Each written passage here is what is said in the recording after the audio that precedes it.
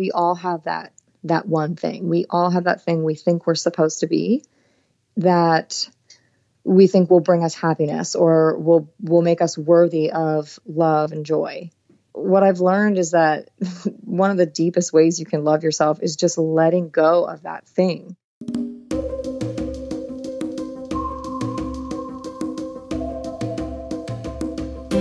What does it mean to love ourselves?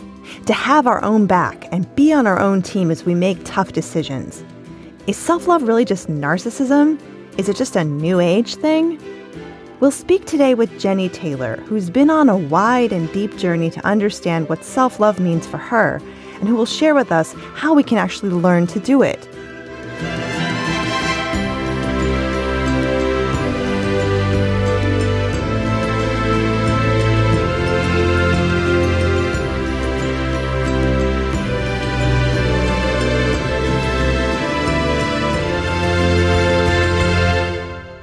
This is Shame Pinata.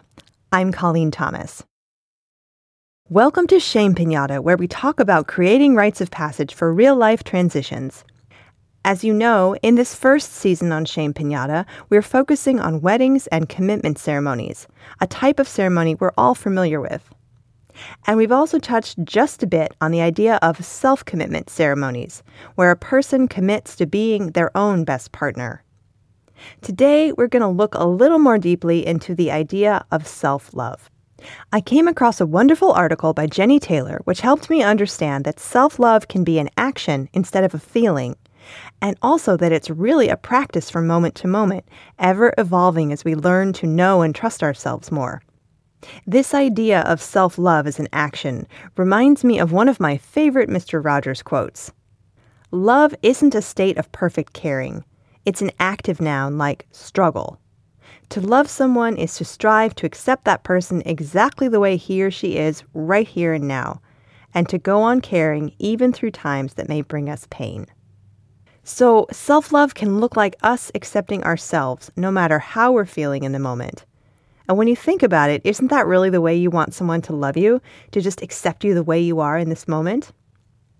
I also learned from Jenny's article, and this shouldn't be a surprise, that our ability to be in our body and feel our feelings has a huge impact on our ability to accept ourselves and show up for ourselves in the moment.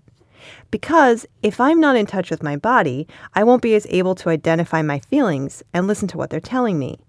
I'll be disconnected from the cues that help me make decisions like, should I stay or do I want to leave? Is this job a good fit for me? Is this relationship meeting my needs? Jenny and I had a wonderful conversation a few months ago. We spoke about self-love within the context of the first few weeks of the COVID-19 pandemic in the U.S. So what does self-love mean to you? So for me, self-love has really been a journey of discovering that it's really a practice. When I first started out, I was looking for this feeling of self-love. And what I've learned in going through so many layers of it is that it's a ritual, it's a habit, it's a practice, it's a way I show up for myself. Specifically, I would say the most important thing is allowing myself to feel my feelings, setting boundaries with people. That practice, includes being mindful of how I spend my time, how I talk to myself, how I care for my body. It's those practicing compassion and acceptance. So all of those things are more doing rather than a feeling. So I know that you've been on a journey to find self-love and to concretize it and to weave it into your life. Can you tell us a little bit about what that journey looked like? Yes. I feel like the word that comes up is resistance. It's just this big journey of resistance and me fighting it and then giving in and fighting it and giving in. And so, I think for me, it's always peeling back new layers. It started with things like, trying to really like myself in my 20s. Buying myself flowers, allowing myself alone time, cooking myself a nice dinner. So there were these things that I was like, yes, this is a part of self-care, and I'm just going to have this special time with myself. But then what I realized when I peeled back that layer is I still had really harsh self-talk. And I still was really hard on myself if I would make a mistake, sort of beat myself up.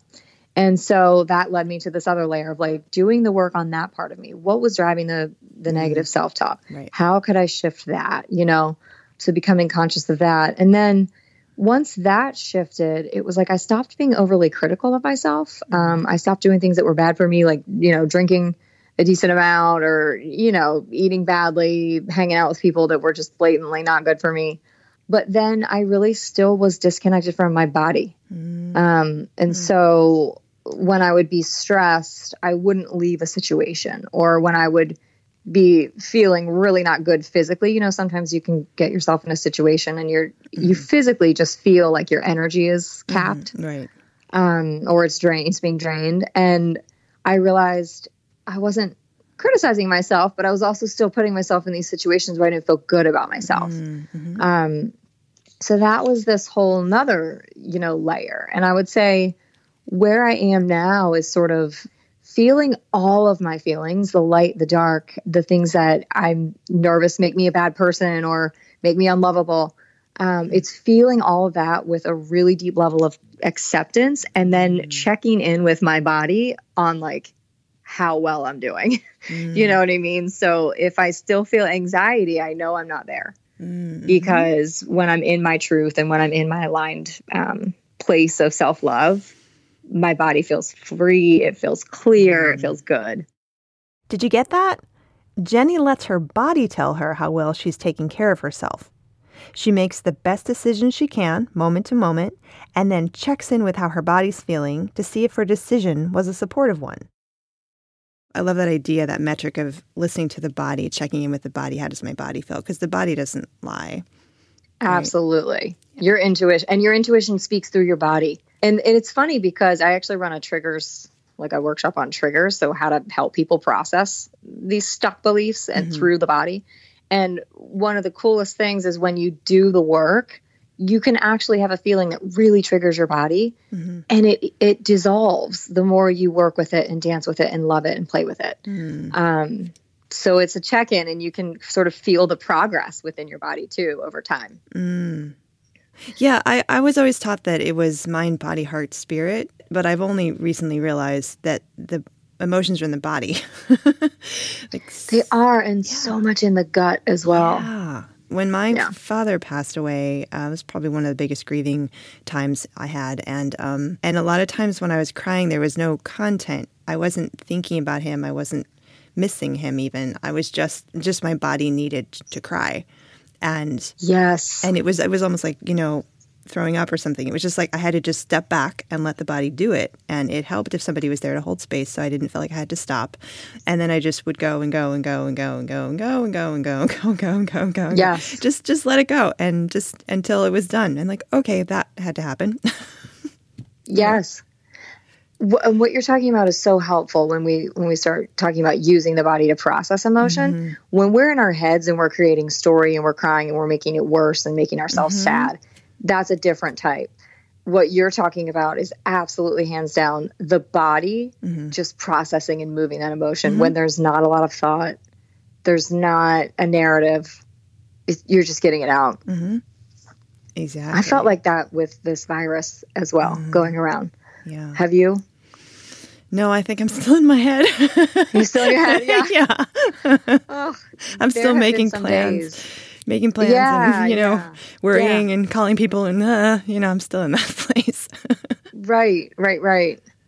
Yeah, there have been a couple days where I'm not sure what I'm crying about, but I just have to release. It's like there's this collective angst, I think, that is just heavy. We've got to get it out, But I think a big part of my practice has been, is this useful for me to feel this, or is this creating more of this negative energy?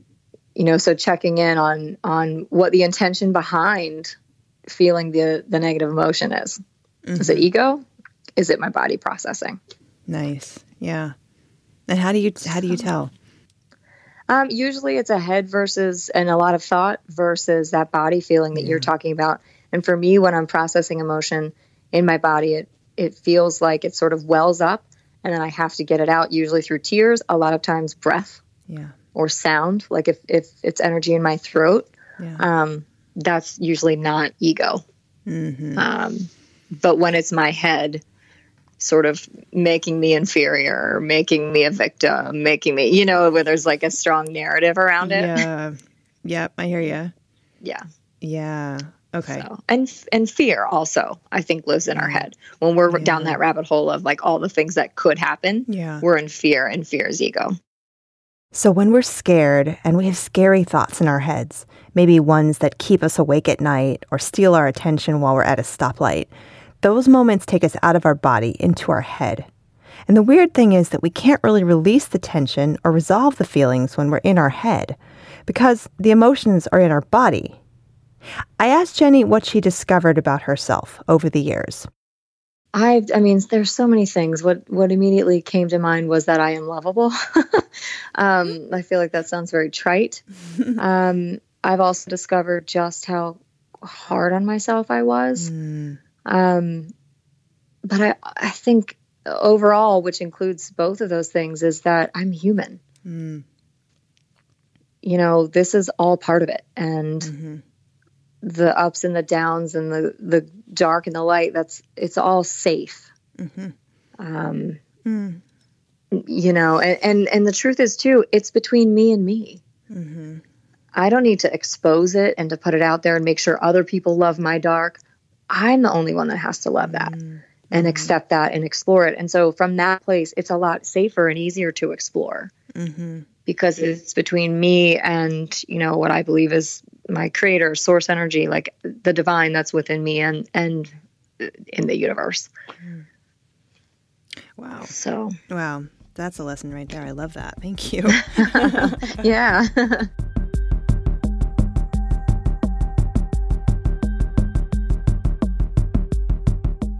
So you and I had spoken a little bit before that one of the things that you went through in your life was coming to terms with the reality of not having children, making peace with that reality. And I'm curious how self-love was part of that process, what that process was like for you and how self-love was part of it.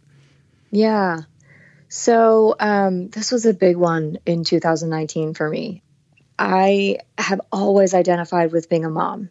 Always. Like from the time I was 6 years old, what do you want to be when you grow up? A mom. It was like, that was me, And so I had cultivated self-love. And I'll be honest with you, part of it was in preparing myself to be a better mom, a better wife, a better, head of the family.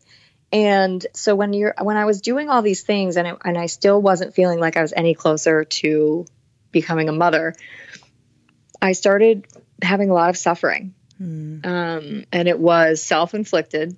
It wasn't because society was telling me I should have a baby because I'm a woman. It wasn't that. It was genuinely, it was like a real internal identity and a pull of like, what am I if I don't do this with my life? It feels like this is my purpose. I feel so called to do this and I can't. I felt like I can't create it.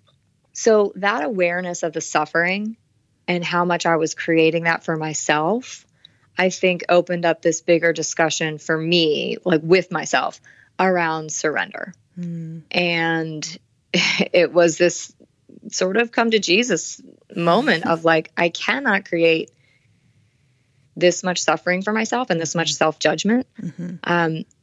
And love myself at the same time.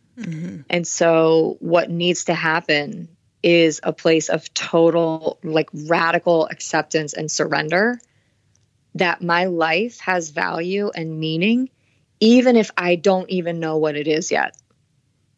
And that's profound to sort of like, yes, you love yourself for what you know of yourself, but to then peel back this layer and have to love this part of yourself that you trust has value because, if you have a spiritual practice, you believe that, but you don't even know what it looks like yet. You don't know what your contribution is yet. And I feel like it really was a twofold practice of like, noticing the shame and the suffering and the thoughts, and finally just getting to a place of saying, no, I will not treat myself like this anymore. I won't. And even though I want it so badly and I feel so called, there's something else. And I trust that divine within me that knows there's some purpose here, why this hasn't happened. Right. And yeah, I mean, again, that's a practice. That's showing up every day for myself. And there are still, of course, there are some bad days, but in those moments, it really is just a call back to trust and surrender, and knowing that that's the kindest, most loving thing I can do for myself. Yeah. And I'm still obviously open to it. You know what I mean? Like it's not too late. I certainly could still have children, but there's no attachment to it anymore. There's no, there's not like that need to have me be worthy. That's sort of how I know that I've healed that part of me, is because I don't have a narrative. I don't have a narrative anymore around how it's going to go, or why it hasn't happened. Sometimes I think when we're insecure about things or we are resisting things, we have a narrative around why it hasn't happened to sort of cover up our shame. And for me right now, it's just, I don't know. I really have no story anymore. I have no ending one way or the other. It feels so good to be in this place of such tension and such pain and suffering in my body, to then move through it and claim this other part of my power. And yeah, just feel sort of lighter and still open, but not attached. Right.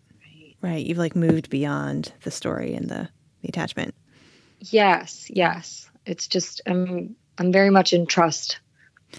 And I think one common misconception or mistake is that people will surrender in order to get there. Yeah. And there's still that attachment to, okay, but I have to just let go of it all and then I'll get it. I think it's common right now where there's a lot of talk around manifestation. And the purpose with the context of self-love is do it because it's kind to yourself. Don't do it to get it. You know what I mean? Yeah. So. Well, thank you so much. It's been so awesome just getting to know you and absolutely continuing to have a conversation. Back at you. And I hope, our conversations continue on and on. So, yes. Yeah. I am so grateful to Jenny for sharing her wisdom with us, not only her ever-deepening explorations of self-love, but also her reminders of the wisdom our bodies offer us right now, in this moment. I hope you can take a minute today to take 1 or maybe even 2 deep breaths and notice how your body feels.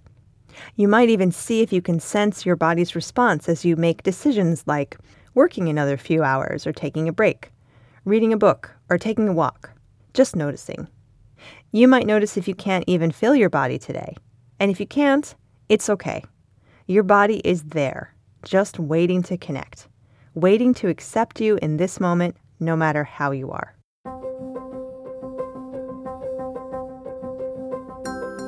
Jenny Taylor is a certified leadership coach and founder of Expand Coaching, an organization aimed at helping clients deepen connection and authenticity in the workplace and with oneself. Her Expand Within program focuses on the components of self-love and gives practical ways to cultivate it to impact all areas of life: career, relationships, purpose. Before coaching full-time, Jenny spent 16 years in the healthcare and technology industry as a sales leader. You can learn more about her and book a free session at expandcoaching.com. That's expand-coaching.com. Our music is by Terry Hughes. If you like the show, please take a minute to review it on Apple Podcasts. Learn more at shamepinata.com. I'm Colleen Thomas. Thanks for listening.